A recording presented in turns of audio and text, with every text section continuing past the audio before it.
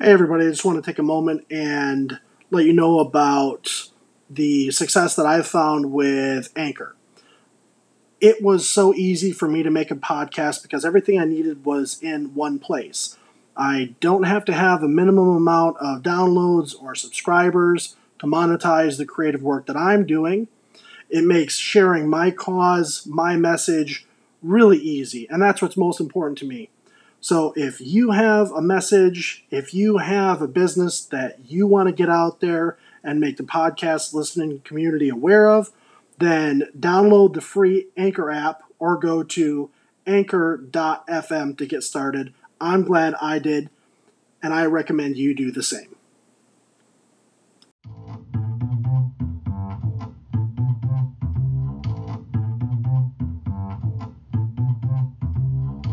Hello, everyone. This is Matt Hoffman, and you found the Weedworks podcast where we talk about everything working in the cannabis industry. Thanks for tuning in, and make sure you subscribe to stay up to date with all the new episodes that'll be coming out wherever you get your podcasts. And the great thing about subscribing is you can listen where you are when you want. Okay, so today's episode is a call with Dan, who, in my opinion, is a very experienced grower who worked at a facility in Michigan and is looking to find another job. So he wanted some help with his resume. So he called our resume help hotline, which is 616 206 3240. And if you have any questions, thoughts, concerns, big or small, there are no stupid questions. The only stupid question is the one you don't ask. So let's dive in.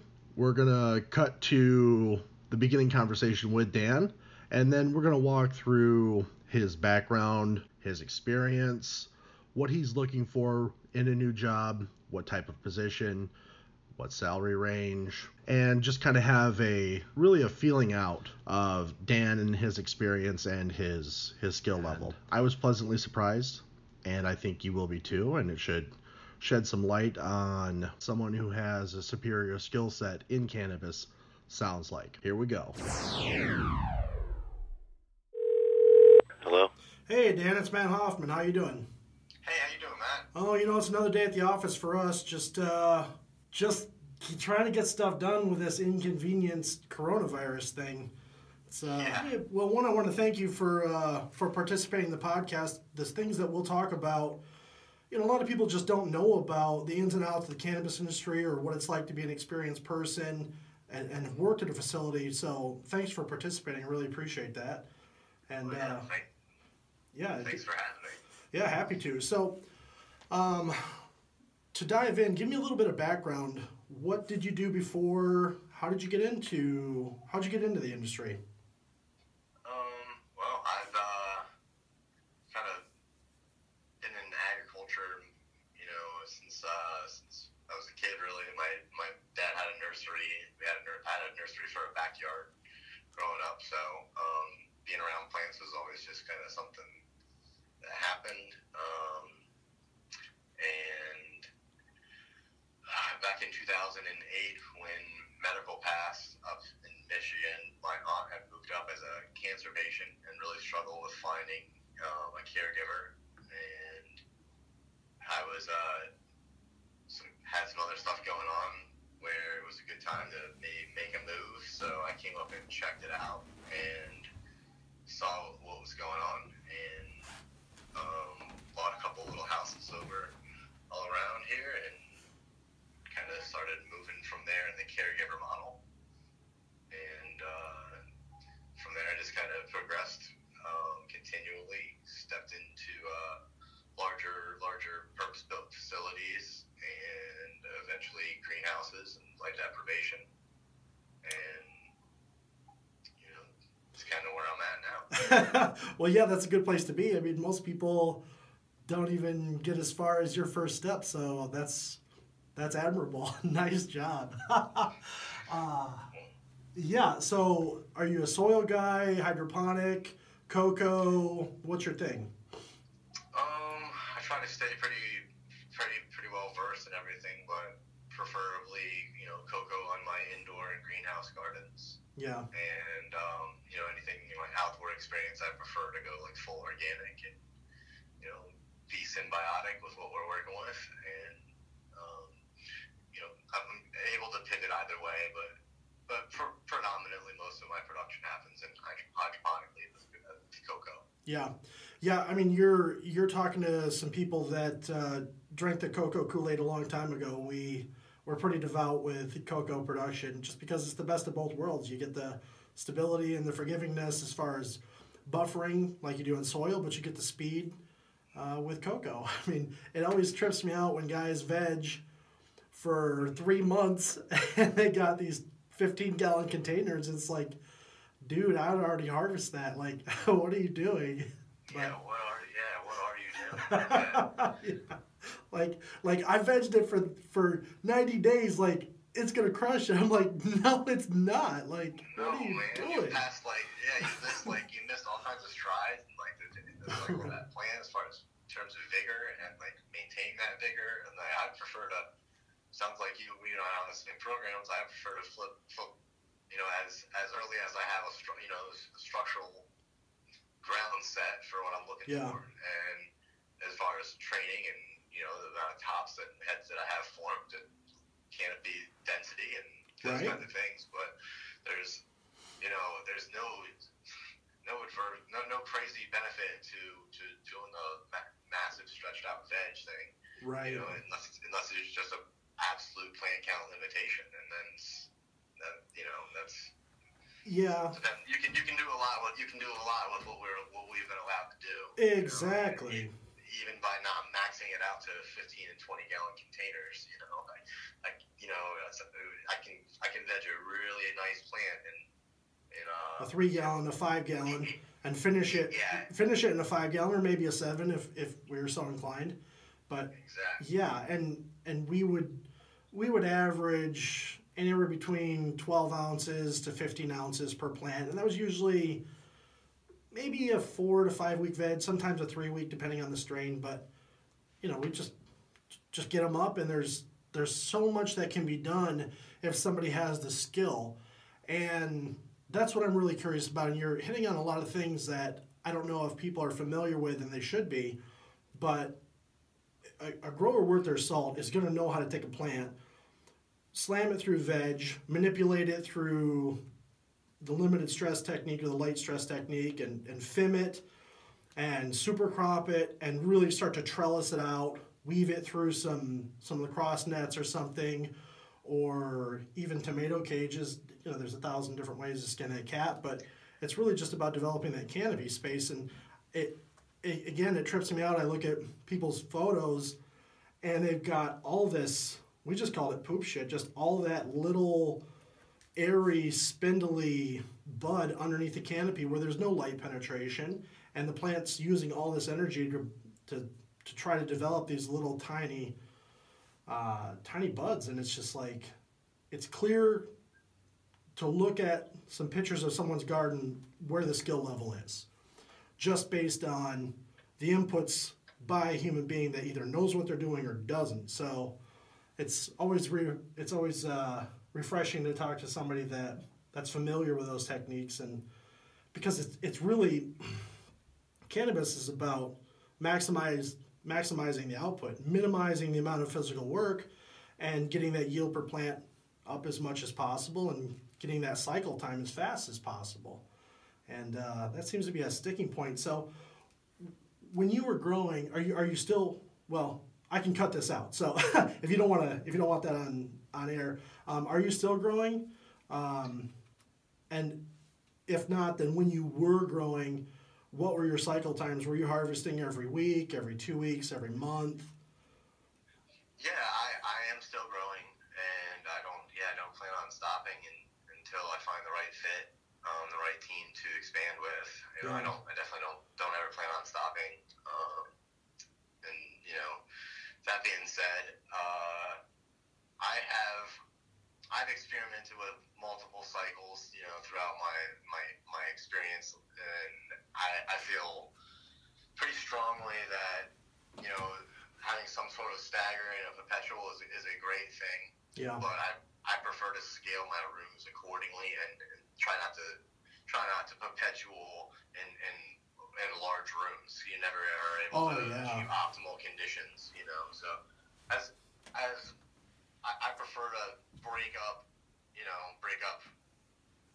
different spaces into allotted sizes and kind of rotate that per se, as opposed to rotating I know an individual room. I know exactly what you're talking about. I'm glad that you hit on that. I mean, yeah, I mean, thinking about our operation and at different points in the plant's life, it would do better under a different set of circumstances environmentally, be it the photo period, be it the temperatures, be it the bulb temperature, whether it's more blue or more red. I mean, so yeah, I mean that's really refreshing to hear, because a lot of people don't, either they're not aware that there's that level of nuance and sophistication and thought that goes into these operations, or people just haven't gotten that far up the ladder. And yeah, so good on you. Yeah, it comes with experience. You recognize that, and you and either I feel a lot of growers hold themselves back when they're not being honest with themselves about what they see, and not holding themselves accountable to why they're seeing that, right. or to not recording it, or to not recognizing the pattern. And that's something that I generally try to help people with. Anytime I can, you try to show them that that these are, each one of these little tiny things that you and I recognize, they compound on what the end result can and will be. Yeah. And alternatively, each time you don't hit those windows for those optimization windows, yeah, you're alternatively missing out on what the potential could have been. Absolutely. There's an opportunity cost that's associated with that. Yeah, and maybe to the layperson, maybe it's just some people that are being picky or kind of being assholes about stuff. But no, what you're describing is a long established pattern. Say with aviation, for example, airplane wings don't just fall off an airplane and it plummets from the sky into the ground. That's not how crashes happen. It happens when there's a small error that compounds into the next error, and then 6 small mistakes later, and an Airbus runs off the runway, misses the runway in Guam, and 700 people die.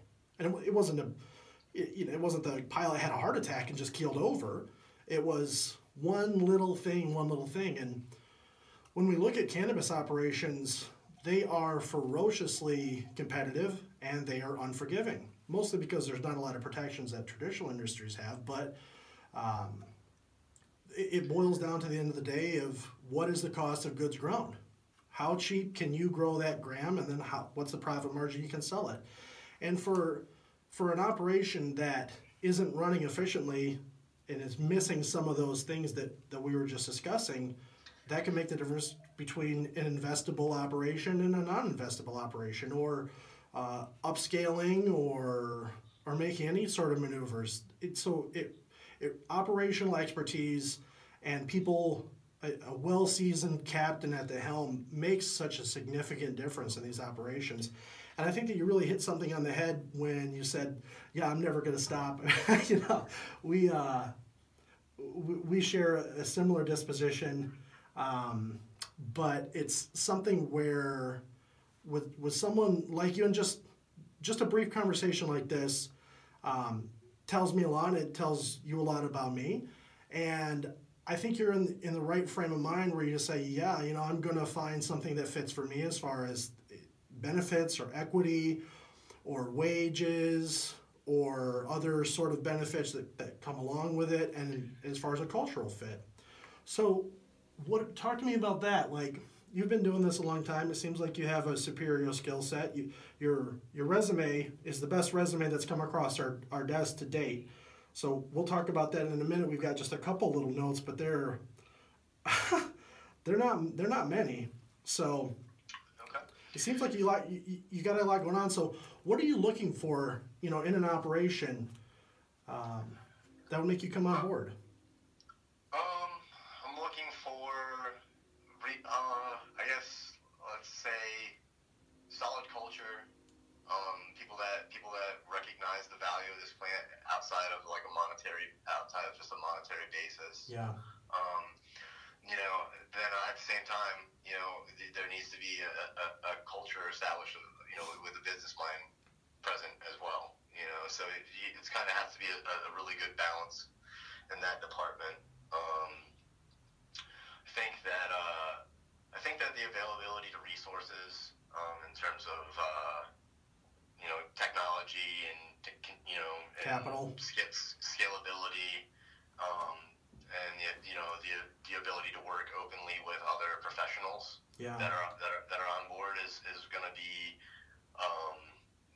really is one on my list. I think finding somewhere that is just trying to do this the right way, and it's kind of hard, but there's I have hope to find a good fit, and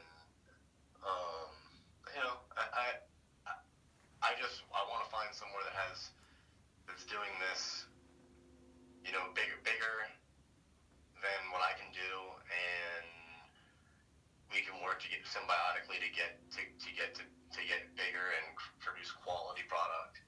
Yeah. And I guess the availability of resources and people that I can work with. Yeah. Whether it's horticulturists, whether it's doctorates, however we are, I always want to advance this and take this to where I know that I can't do it myself. And that's Yeah. Yeah. Wow.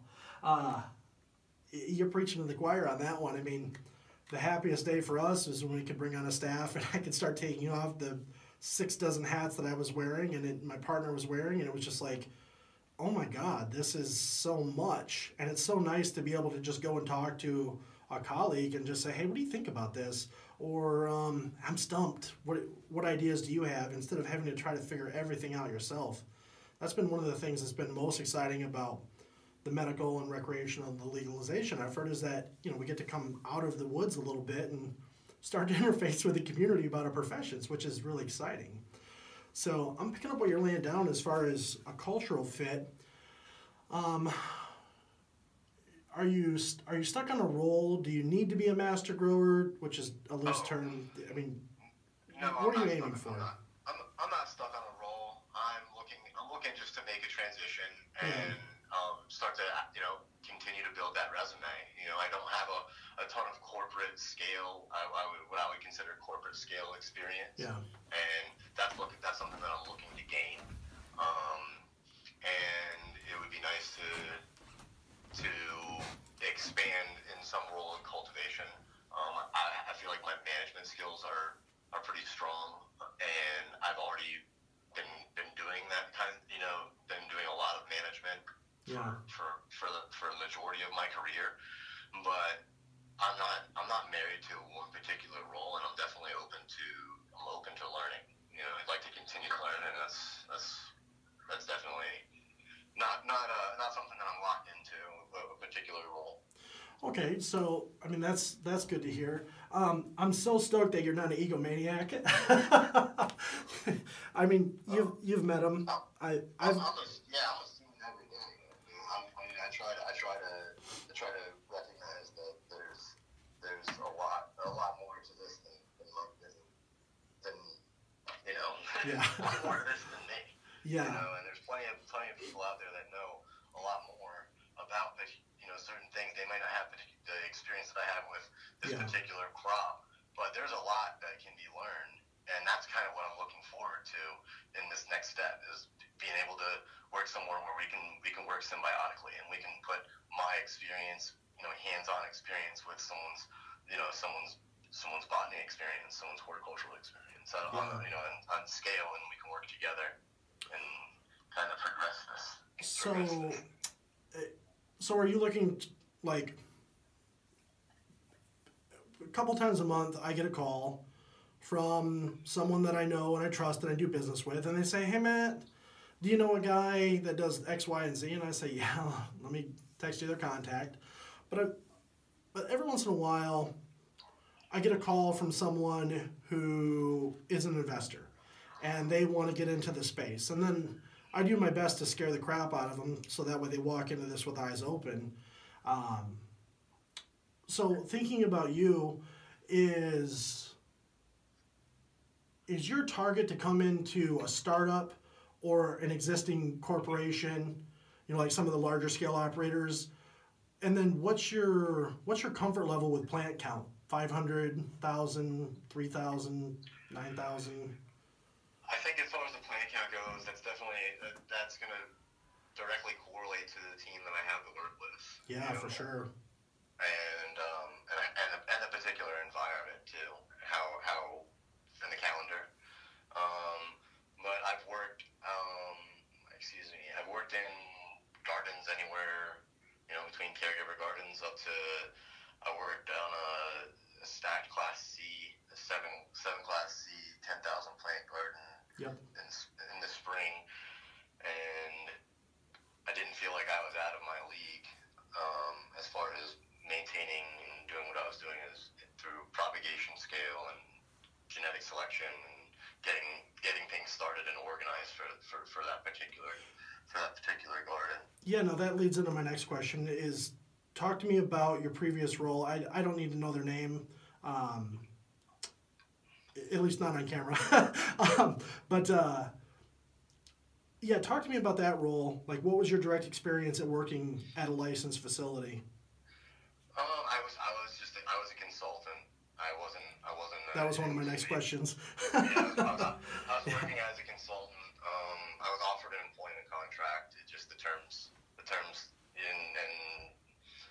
the resources available didn't seem to add up. So that begs the next question is, what were the terms? Did they offer you $45,000 and 2 weeks vacation? Actually, it was the compensation package that we negotiated was solid. But a lot of it was on stock. It was based on Gotcha. back end plays and stock, and just based on the decisions that I was seeing being made in front of me while I was being paid as a consultant. I didn't know that they had the ability to come through or perform on what they were saying you're going to, and I just felt like I felt like I was going to get hung out to dry. So and a couple of terms of the contract, and there was just too many. It wasn't contingents or stipulations. Yeah, too many. There was just too much language in there that would have excused a lot of, I don't think I ever would have gotten paid what they told me they were going to pay me. Just put it to that. Yeah. So and on that note, when I got into this and we got in 2009 and caregiver model and ended up owning a dispensary. I mean, we were the worst growers for forever. I mean, we were terrible.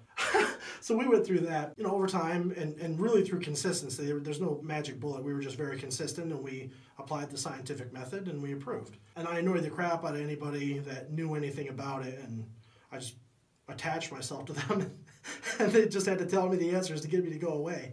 So that was sort of our process. But I was told very early on that if a caregiver doesn't make $100,000 a year, then they should quit and go and work at some actuary or go and be a lawyer or something. And I found that to be pretty average. What's your take on a wage for somebody that's got that skill? Yeah, I feel like that's really, depending on how long you've been doing this and how deep your network is, I think that's highly attainable, by anyone with the skill set that's even half rounded, at least. Yeah, and that's another thing is that time doing something doesn't mean jack. I mean, there were guys that by the time that I was in my 4th year, they've been doing it 15 years, and I went, what the hell are you doing? Like, you've been doing this 15 years and you still haven't figured this out? Yeah. So. Yeah, time's not always an indicator, because the awareness and the consciousness and the amount that someone's putting into that time is not the same. It's never the same. And it's not always the best indicator. But as far as compensation goes, I think a lot of times that is what we've been situation, but I think it's also fair to say that the time that that we're going to be able to continue to do that as caregivers is beginning to over. Get limited. It's over. It's limited. Yeah, so, I mean, it's to move forward with that kind of rationality. Yeah. Without considering these other factors that we've already discussed. Yep. Is you're ultimately going to get left out of the game. Oh my God, you're damn right. And it's something where, I was giving that speech in 2017 and saying, hey guys, we're dinosaurs, the meteor's coming, like it's evolve or die time. And it's either get persecuted and prosecuted by the police or get starved out. I mean, look at, and I like Green Peak, I have no issue with them whatsoever, but look at what Green Peak is able to do selling $10 eights. $1 eights in California, and Dave Overholt up in Sydney is giving eights away for free. How do you compete with that as a caregiver without scale, without loans, without any of that stuff? So you're preaching to the choir again on that one. And which is why we pivoted out of operations and into doing what we do now, because caregivers are our people, and I didn't see anybody doing anything to help caregivers. And people like you that have the experience in operations, the rubber meeting the road, but can also deal with some strategy, man, you guys are rock stars. And caregivers are the people that need to come into the industry to make these legitimate operations viable. And more, exactly. And the thing is you can't do that. There's a big difference between caregivers who have only been, that's been their only form of work. I think those guys are a little bit jaded. Oh, dude, for sure.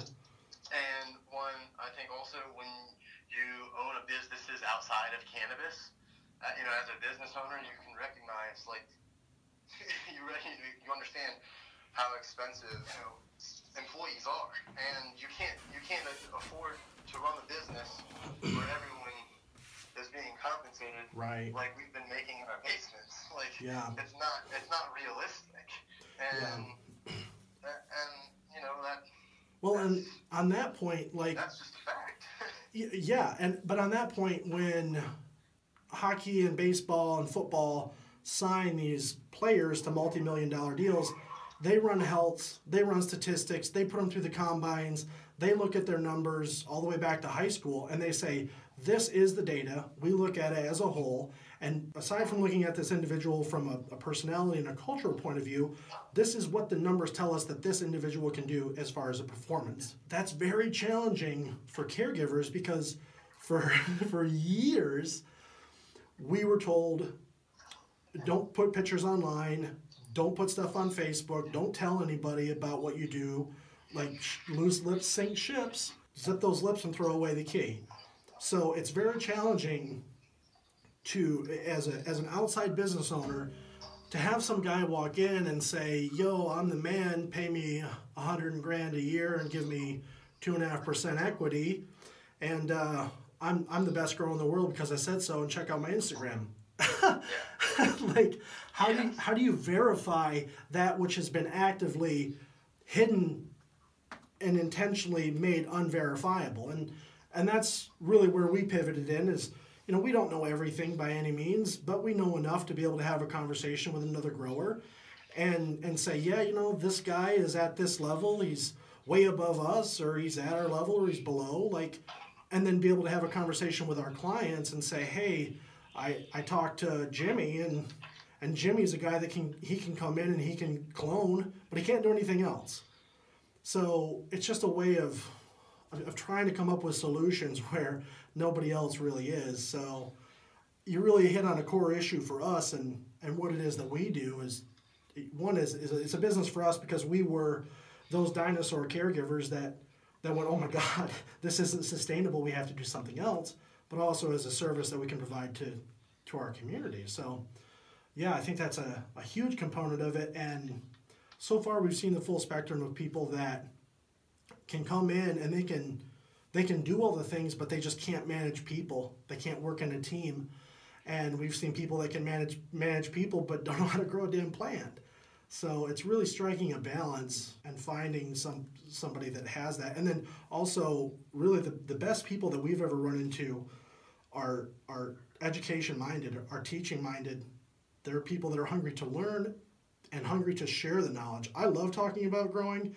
I could talk about this all freaking day, just because there's so many years that we couldn't, you know? It's nice to be able to do that, being able to work on a team and that kind of stuff. Before cannabis, I fished professionally. Oh, cool. And I did a lot of tournament fishing, bill fishing. Yeah. And outside of that, you're still maintaining multi-million-dollar private yachts. So, I came from a background of meticulous maintenance, with equipment and systems.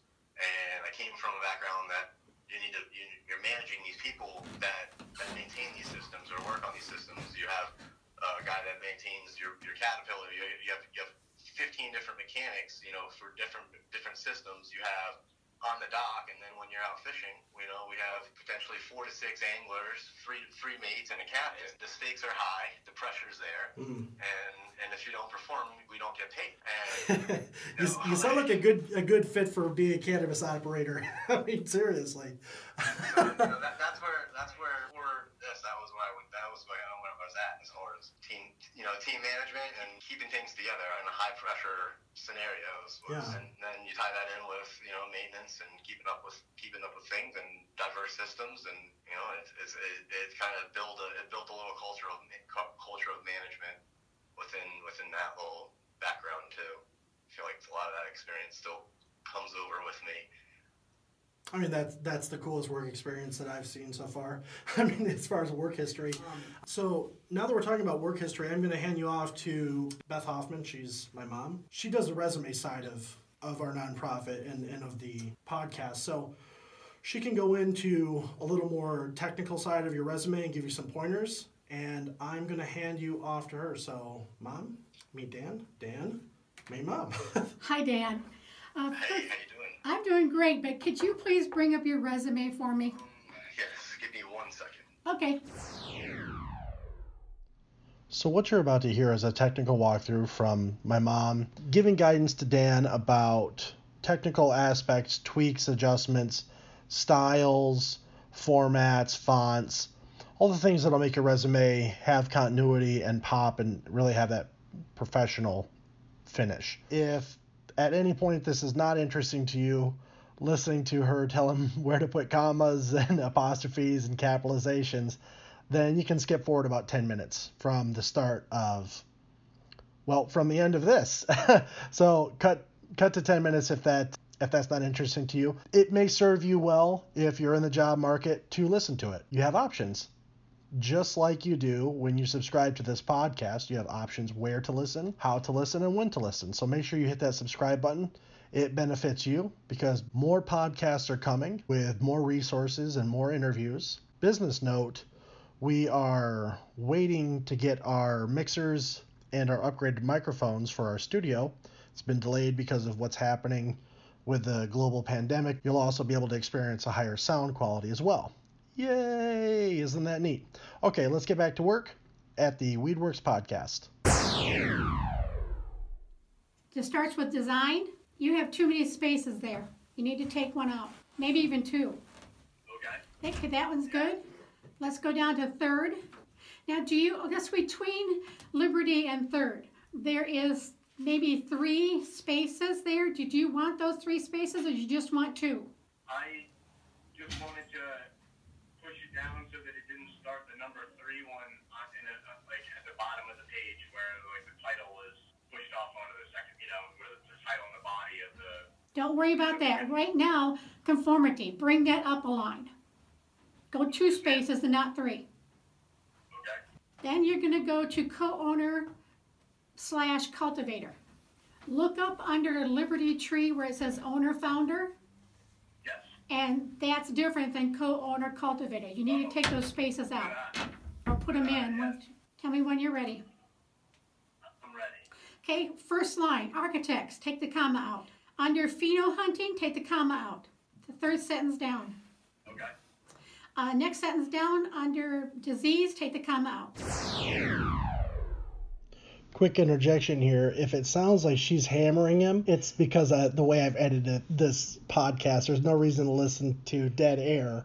So she's not just beating the crap out of him. It's edited this way, so it's a little more rapid fire. But they spend a pretty significant amount of time on the phone just talking to each other. I figured you guys didn't want to listen to dead air, so you're welcome. That's why you should subscribe, because I care.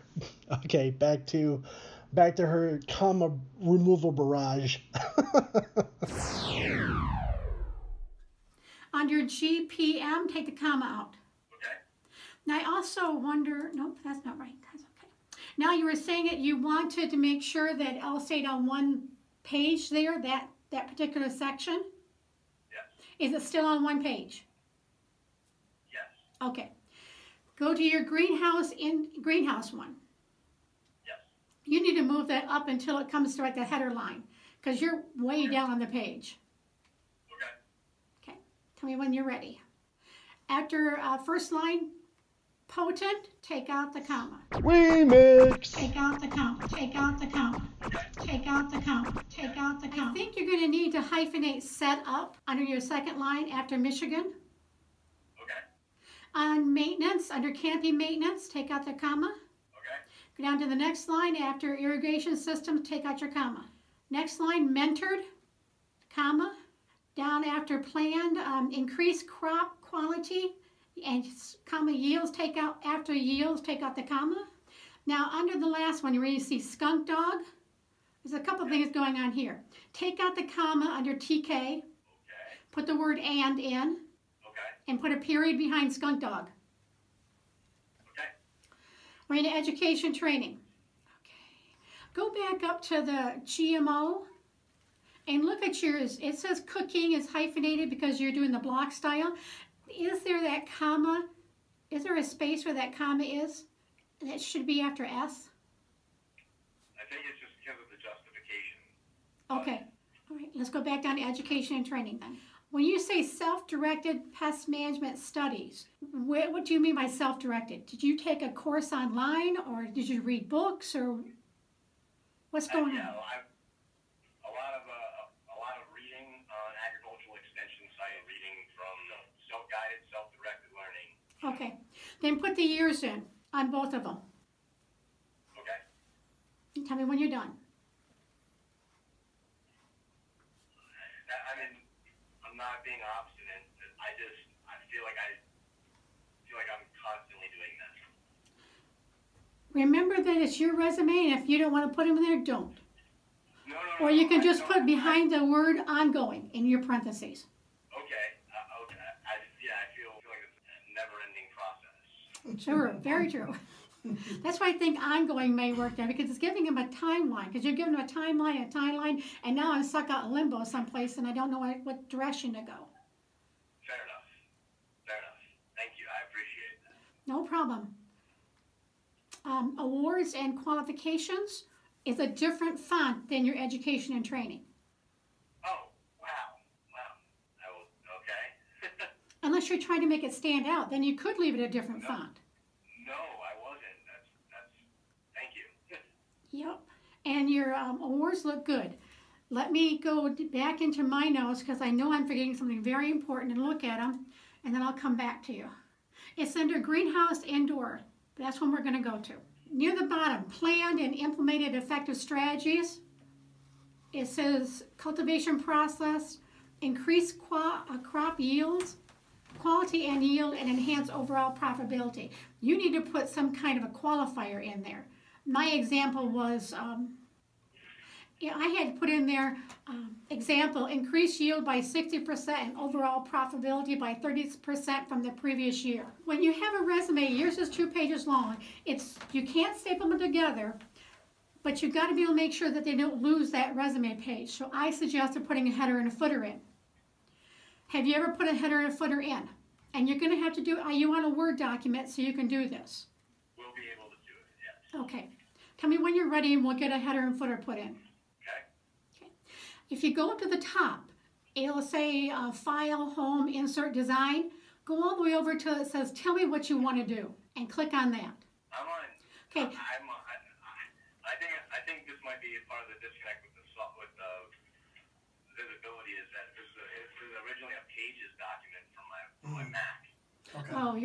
Do you know how to do that, Matt? Well, yeah, actually, you know what? Okay, Matt's going to take over No, for a minute. I'm not going to take over.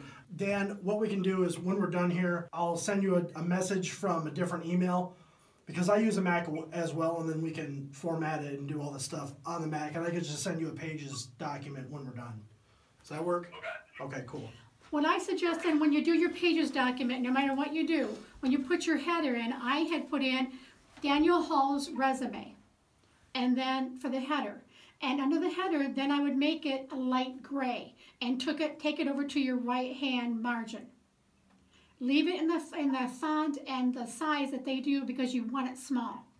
And when you do your page number, in mine, I pick Austin because Austin will do page 1, page 2, page 3, page 4. I don't know what the one Matt's going to send you will do. But then also justify it and turn the color black. And don't put your name or anything on that. And that will link your two pages together so you'll never have them lost or misplaced at your employer who you want to see them and keep them together. Well, there's a shameless plug to be inserted here. Dan wouldn't have to worry about losing 2 pages of his resume if he uploaded it to handgrown.jobs.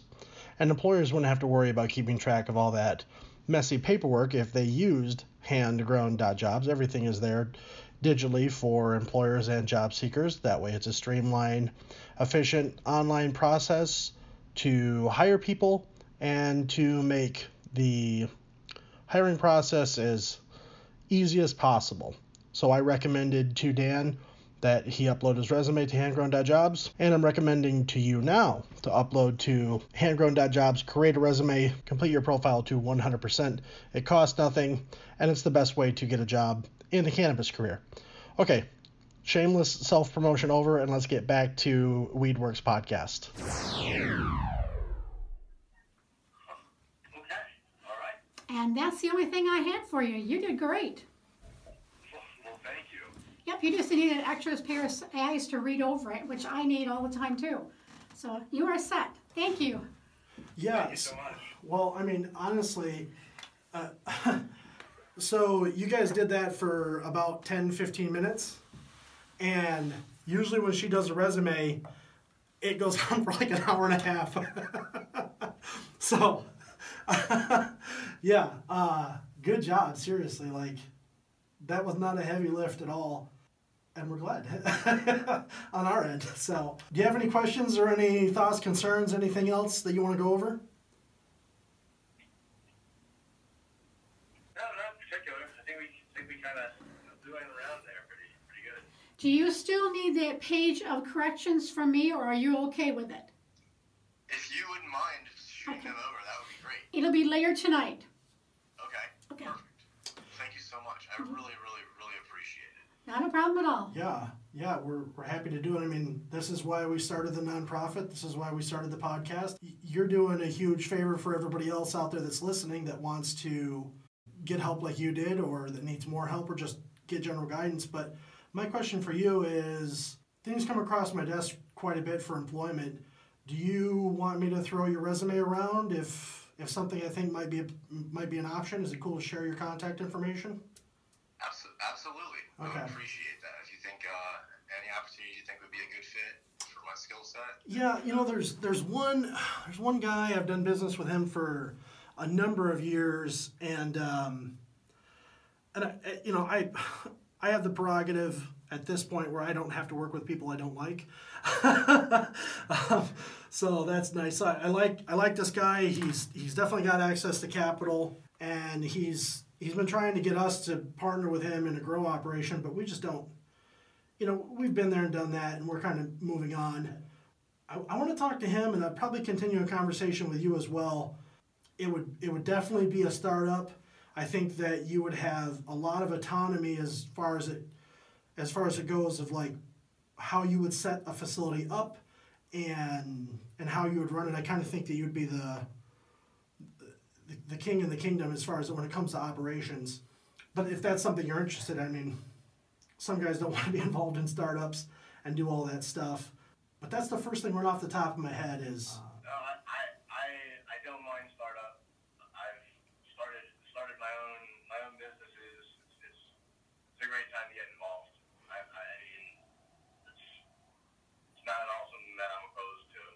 Yeah, he's looking to do a smaller grow, probably like a 500. And what I was gonna talk to him about, because we've told more people no than I can keep track of, and I'm not trying to brag, but the answer's always been no. But I've been thinking about it the last few days, and one of the things that the industry is lacking now is an actual practical training facility where people can come in and actually just work in a garden and call it training, because that's basically what it is. We come from teaching and education. That's our background, and I thought it might be something neat to maybe do some sort of an education parlay between operations and actually having like basically a curriculum in a classroom setting. Because the truth is, this is what I think, in that a 500 plant grow, as the market develops, it's just going to get swallowed up. It's not big enough to really be that attractive to acquire. It's not big enough to really leverage their costs down like some of the larger operators or mid-tier operators can. So it's what can these smaller scale operations do aside from strain specialization? What could they do to stay in business and find diverse revenue streams? And I thought maybe that's something that we kick around, but I'm just rambling here. So I'm following you. I'm following you as a campus and an entry campus. Yeah. That seems to be a huge barrier for a lot of people. And yeah. Even someone like myself, who's got a deep resume, my experience is deep. Yeah. But a lot of these multi-state operators and a lot of these true scale operators, they want someone that already has been active at scale, whether you started there or not. Yeah. I guess getting in is definitely the hardest part for a lot of people. Yeah. And then it just becomes a matter of time. Like, Gordon Ramsay started out as a dishwasher or whatever in France. It just takes time in the water. And really, I think the thing that set us apart from everyone else is that we were trained. We found an authority that was credible, that I could say, well, why is this? And he could tell me the science behind it. And it was a group of people. It was actually John Delacque over Horizon Hydroponics. That man is a fantastic educator. He sells hydroponic equipment, but man, he can teach people like nobody I've ever seen. And so we were able to really find success because we had a sound educational foundation. For me, I get solicited quite a bit by different schools or different accrediting bodies that tell me that they're the solution for education and training in cannabis, and that I should feature them on my site, or I should sell their services to my job seekers. And I just go, okay, well, let's have a brief conversation like you and I had today. And they can't. They don't have any operational experience. And I say, well, the curriculum looks great and everything's fantastic, but you in fact don't know how to do what you're selling people, and that's a problem. So, yeah, I think that access to resources for betterment, especially now given that the cannabis industry has been given this essential designation, is more important than ever. And that's why we're doing this, and we want to continue doing that. So thanks for calling in to the Cannabis Resume Help Hotline. And if you have any questions, don't hesitate to reach out. Big, small, whatever, it doesn't matter. We're here to help. So I will be in touch later this evening with that, with those notes. I'm going to be talking to that investor guy probably tomorrow afternoon, and it's still very early for him, so I'll just have a conversation, and if it warrants a follow-up, then I'll give you a follow-up on that as well. Excellent. Okay, thanks, Dan. Thank you. Okay, so that was our interview with Dan, and now we're going to do our after-interview review, where we get some candid thoughts about how the interview went and our feelings about it. Here we go. Any grower who doesn't grab Dan right up is missing out. But why? Because he is the real deal. He knows what he's doing. He's got all of the information and all of the knowledge that you need to set up a grow and to keep it running and prosperous. So you think that he could run someone's operations? I think he can set it up. establish it, get it going, and keep it going. Yeah, Dan would be a good team member. He'd be a good hire. He'd be a good person to come on to a team and set that garden up. And people go, well, how do you know that? How do you know? Matt, Beth, how do you know that stuff? Well, we've been doing this for more than a decade, and when someone comes in and speaks the language like that, it's pretty easy to tell that they have more than just a base knowledge that usually translates into practical experience that they can execute on. Yep. He walks and talks like a grower. He's a grower. Cool. Well, that is the after interview review. That's just our 2 cents on Dan and what we think his capabilities are as a grower and where we think he should end up. And that's most likely part of a startup or part of a leadership team really focused on operations. So that wraps up the interview review. In marijuana. This is the for real sign off. As you come to find out, I'll say goodbye about 3 times, but this is the end for real. So thanks for listening. I hope you subscribed. And like I said, if you want help with your resume or if you have general questions, call the hotline. It costs nothing. It can make a huge impact on your life. 616-206-3240, and we'll field your questions. Hopefully you guys are doing well during this time, and everybody in your family is healthy and safe. We're doing good over here, and we'll see you on the next episode. Bye-bye. And about that next episode, see, I told you I couldn't say goodbye. About that next episode, I noticed that we were pretty thick into the weeds with some of the technical components that Dan and I were talking about, and it can be intimidating. I've decided that I'm going to set aside a time for people that have no idea about working in the cannabis industry or in the marijuana field, that have no experience, that are totally greenhorns. And that dedicated time is called Newbie Tuesdays. Every Tuesday from noon to 2, we will field calls from people that don't have any experience in cannabis. You can call into Newbie Tuesdays. Newbie Tuesdays. You like what I did there? It's like Ruby Tuesdays, but for cannabis. And we'll dedicate a time just for you to call in if you're one of those inexperienced people that are really excited and passionate about getting in the industry. We want to set aside some time just to talk to you, and then on the other side, we'll have a podcast where more veteran, more experienced people can call in, and we can kind of skip ahead a few grades and talk about some of the more technical components. So we want to make sure that we're covering the full spectrum of everybody in the industry that may want to or has worked in the industry, and make sure that our resources are available to everybody. Okay, this is goodbye for real. Bye-bye. Here are some bloopers and outtakes from the filming of our first episode. There were way more than this, but I figured the podcast is long enough, but I always enjoyed at the end of a movie when they do the bloopers and outtakes. So here's a couple from our show. Enjoy. Don't have a resource to go to? You do now with the Weedworks podcast. Make sure you subscribe. The great thing about the podcast is you can listen to it where you are at any point in time. You don't have to tune in at a specific time or on a specific day. You can listen to it on the drive-in on the walk from you can listen to it from the walk, the commute from your bedroom to your couch where you're working now because of coronavirus. It's a short commute. More podcasts are coming and more resources. I'm Matt Hoffman, and I don't know what the fuck I'm gonna say.